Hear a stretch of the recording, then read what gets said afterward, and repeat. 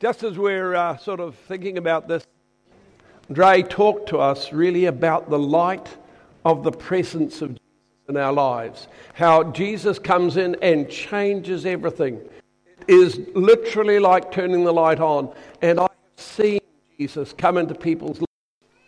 It's Dedication Sunday, but 1 John chapter 2 has got a series of lessons that can help us as parents to show our children the way to become Christians and to follow us in our walk with Jesus.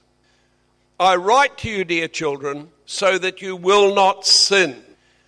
And I think that is one of the great things about John's epistle. He's writing so that we won't sin.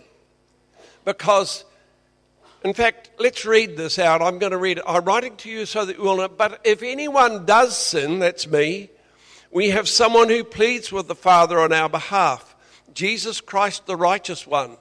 And Christ himself is the means by which our sins are forgiven.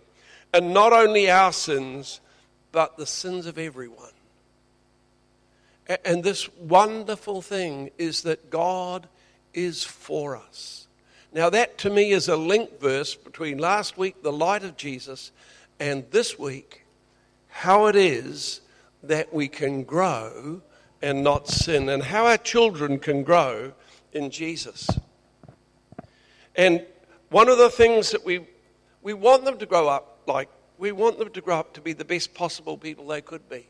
And it is possible that they should do that. And in order to do that, I'm going to actually go to our next one here, and we are to model a life that they can copy. Now, a fortnight ago, today, somebody got up here in the double-ups and told us the story that they never knew a time when they weren't a Christian. Shirley, would you like to come up? What you said inspired me. So for those of you who weren't here when I shared, I'm from a family of Christians. My grandparents were missionaries. I've got my dad's brother and brother-in-law are both ministers, and my parents are elders in their church. And so I've got a heritage of faith, but I also have a heritage of people praying for me. And I think I was really moved this morning by words of life being spoken over small people, and a declaration of, no, actually, the world's going to tell you to do this, but this is who you are. And so that is the story of my life. I was dedicated as a baby, and there's been times where I've kind of wandered a little bit away, but always coming back to knowing that God is real and that Jesus is a friend. But there's always been ways that he's shown me that. But I think that the prayers of my grandparents and my parents have been for me to be surrounded with people who point me back to him, and that has been the truth of my life. So your parents, your whole family, lived a Christian life, didn't they? Yeah. So that you could actually copy them. Yes. So one of the foundational memories of talking with my parents about faith was when I was about 11. My mum was diagnosed with cancer, and she just stayed so true to her faith the whole time. And I thought, well, no, this shouldn't be happening. What are you doing? Why would you keep choosing someone who let this happen to you? And she said, well, actually, I'm choosing someone who's with me while this is happening to me, not who did this to me. And she had a couple of years of treatment, and every time she had to go to hospital or had something happening, she was given a gift of a rainbow. So she knows that a rainbow is God's promise. And so each time she went for a treatment, there was either an actual rainbow or there was a rainbow lorikeet, Australia, or there was some other form of rainbow, or someone would have a sticker with a rainbow on it when they came into the ward. And so she knew that actually the God who promises that he's with me is with me, because he's showing me every time that I go through the valley of the shadow of death that actually he's with me. And so when I had conversations with Mum about that, she shared, like, yes, this is hard, but it's easier because God is good. Thank you very much.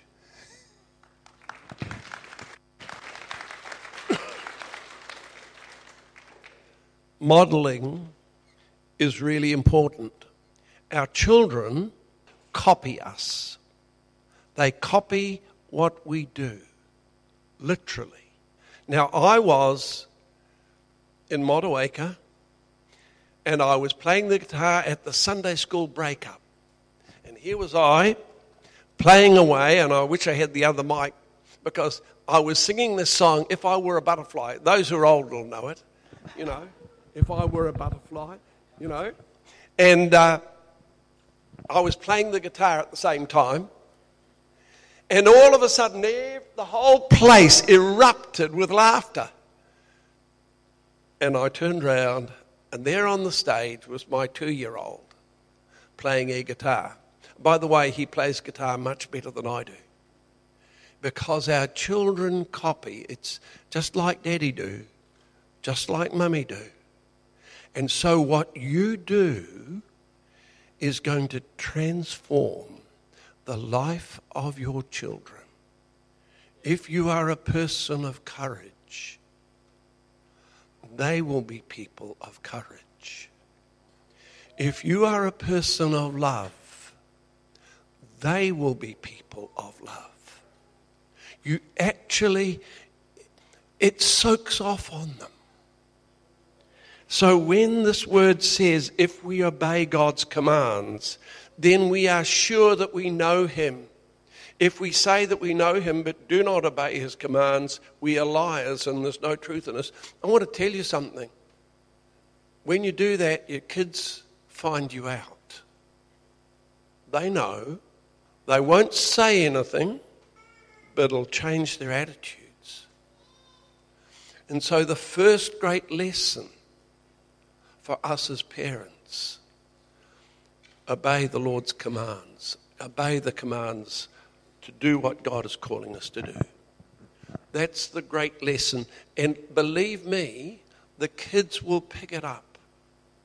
They will know it. Love is the key. Tell them and show them. If we love others, we are the light. And if we don't cause problems for them, that's part of 1 John chapter 2. My dear friends, this command I am writing is not new. What was that commandment that Jesus gave them? A new commandment I give to you, that you love one another as I have loved you. You love your children. I want to tell you a story a little bit against my family. My son Peter died very suddenly. Now, up until then, we had not finished our conversations on the phone when we talked to Hong Kong or wherever with I love you. But now every conversation's finished with I love you. Every conversation. Because you see, when your children know that they are loved, they know that God is for them. And that gives them a foundation on which to live that is unbreakable. So that when the hard things of life come, and they will come, they will be strong enough because they are loved to be able to go through those things and to achieve stuff which others cannot achieve. One of the things, the older I get, the more I know how wonderful it is, how privileged we are to have Jesus Christ in our lives. And I'll tell you why, because I look round at the people who don't, and I see the messes that their lives are in, and I think, God, you protected me from that. You protected me. If we love others, we are in the light, and we don't cause problems for them. That is critically important. And the next thing here is teaching them forgiveness, overcoming, holiness, and knowing God. Now, the next part here, which I've got there, I'll write to you, my children, because your sins are forgiven for the sake of Jesus Christ. This is what we call a biblical memory verse. Now, it's not the memory verse that you learned. It was a verbal thing. Now, Luke's gospel is full of it. And they're little poems, and they're written in the Aramaic style. and they tell us stuff that we need to know. So this was probably not actually written by John, but it was something that he said that they all knew. And they put it in here to show people the things that God does to change our lives.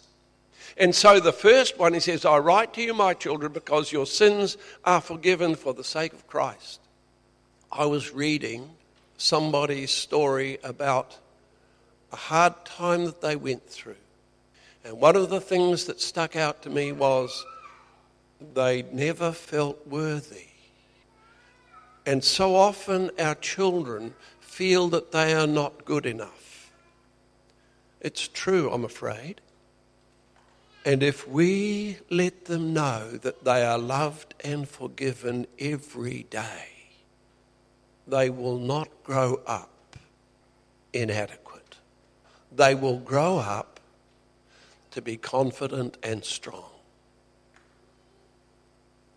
I'll tell you how strong they'll be.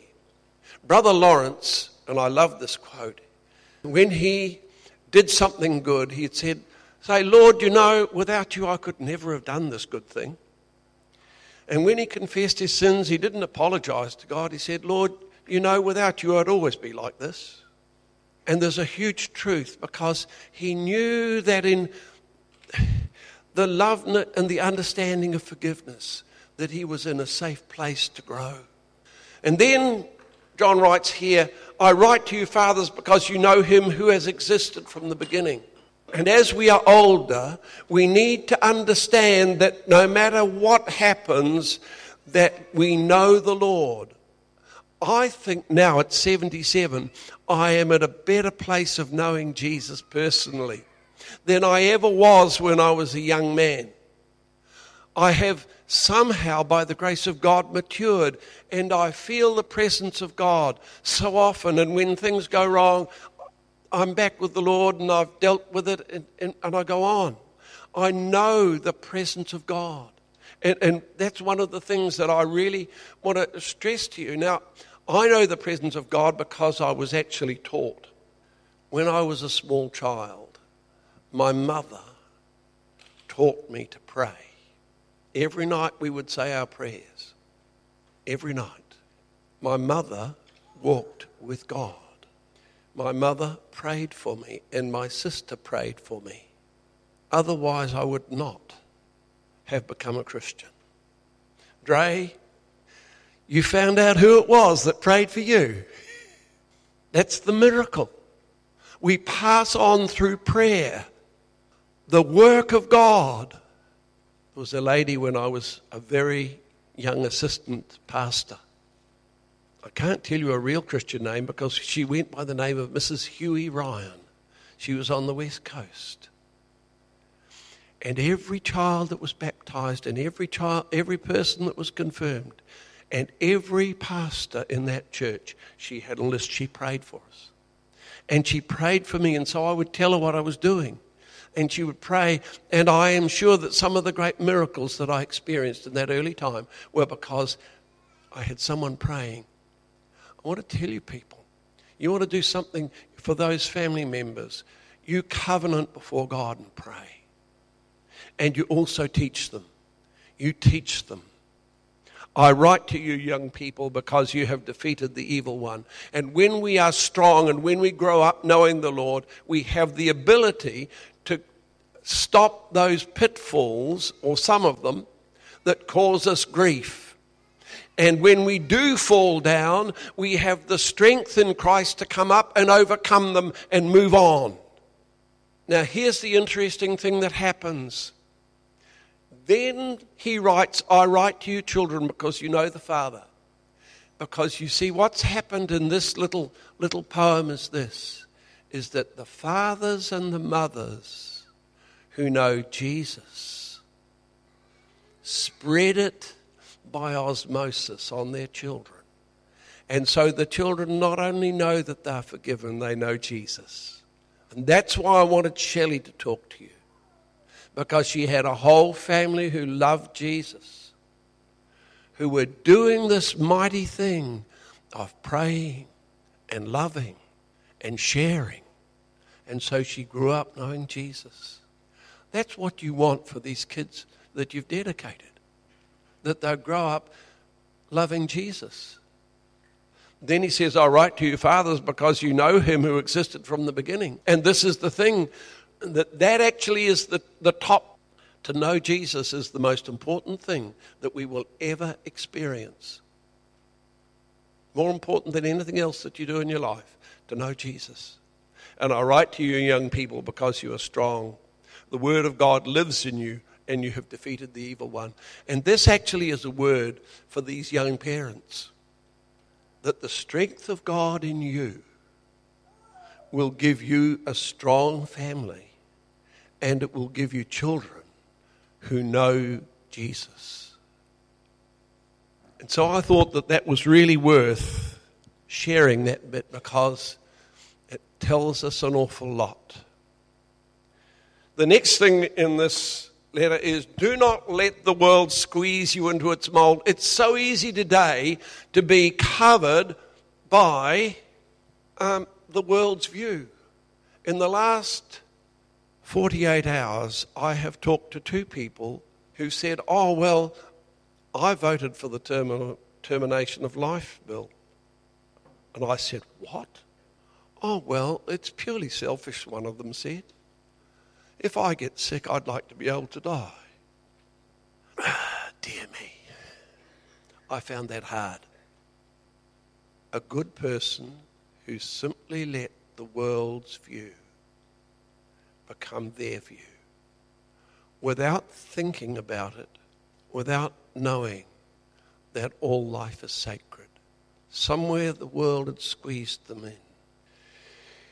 And here's a word, because everything that is in the world, the lust of the flesh, the lust of the eyes, and the pride of life is not from the Father and is from the world. And they are the three things that actually make for us our temptations. Here they are. There are two temptations and three things. The lust of the flesh. Now, we don't like to talk about the lust of the flesh. However, if you go back to Genesis 3, you'll find that when Eve was talking to the serpent, that she looked at the fruit and she said, ooh, it's good for food, I'll have some. She said, that's the lust of the flesh. The lust of the eyes is pleasing to the eye. I want some. Pride of life, it'll make me wise. Oh, how good. I'll have some. And that is the temptation. That is a symbol of all temptation, of everything that attacks us. Now, there was another temptation, and it happened 2,000 years ago. And Jesus had not eaten for 40 days. And the devil said to him, turn the stones into bread, you're hungry, aren't you? And then he showed him the world and said, I'll give all of this to you if you worship me. Look, you could have all of this. And then he said, throw yourself down from the temple and all the Jews will believe in you. The pride of life. And I want to tell you something, that every temptation that you have experienced is one of those three. And the way to overcome temptation is to do what Jesus did. And Jesus said, when he said, turn the stones into bread, he said, you won't live by bread alone. You will not live in life by doing just what you want to do. We have to delay sometimes what we want, because it's not good to do. We need to teach our children these things.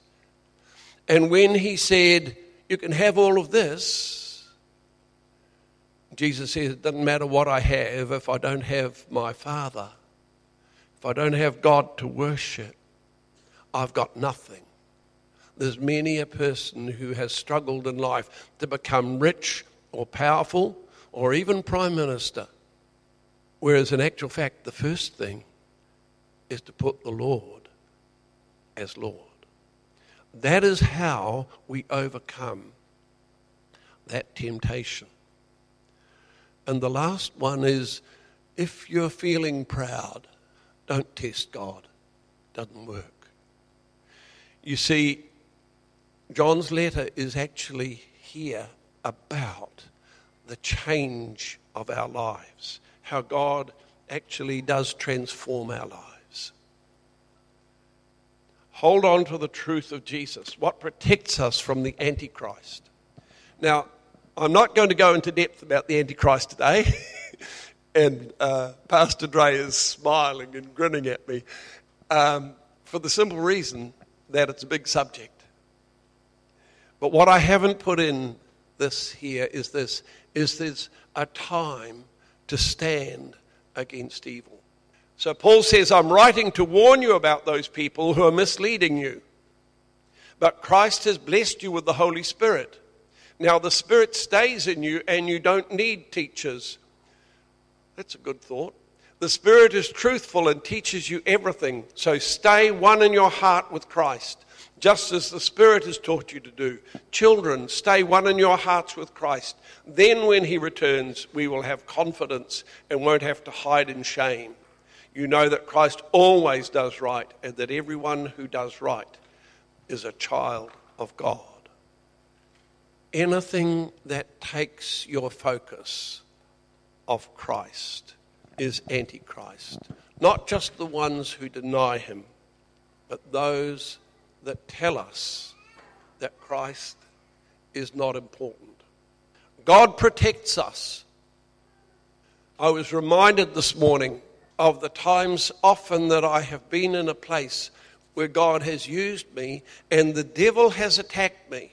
I don't know if any of you have had that experience, but it's not pleasant. And I have had to come and go to war against Satan in my prayer. And I believe that there are people here today who actually have the need to know that they must resist Satan when they are feeling angry or depressed or any other, or envious or lustful. And there are things that will take you away from the Lord. And we need to be able to say, in the name of Jesus, I claim his protection against evil. And the key to it is to put Jesus at the center. If Jesus isn't at the center, it's very easy for Satan to get in and attack you. It's very easy for you to lose your faith. The Holy Spirit is in you, and one of the things that we've got to do, and I have to do often, is to clear out the stuff which is not of God in my life and ask the Holy Spirit to fill me. And the last thing is to do the right thing. Don't let it just be a thing in your mind and in your spirit, but make it an action. And so 1 John chapter 2 is actually telling us how we should overcome evil and not sin and live our lives. So thank you. Bless you, brother. What a fitting message for today. Hey, normally what we would do is we'd do a worship song, but we've run a little out of time today, so we're just going to finish. So will you just stand with me as I pray? And I just want to commission you guys. We've talked a lot about praying, and so I just want to commission you. So I'm just going to hold my hand out. You just close your eyes, raise your hands if you're comfortable to do that. I always joke and say, if you're not comfortable, everyone else has got their eyes closed, so raise them anyway. So, Lord, we thank you for today. Lord, we thank you for the message from Warren, from the worship team. Lord, we lift up these kids. We lift up our kids. We lift up our parents. We lift up our aunties, our uncles. And Lord, we pray that you would inspire us and encourage us to be seeing the good, praying the good over our whānau, over our family, over our workplace, but praying for people, the power of bent knee. And I just dedicate that on everyone here. I commission that in Jesus' mighty name. Amen.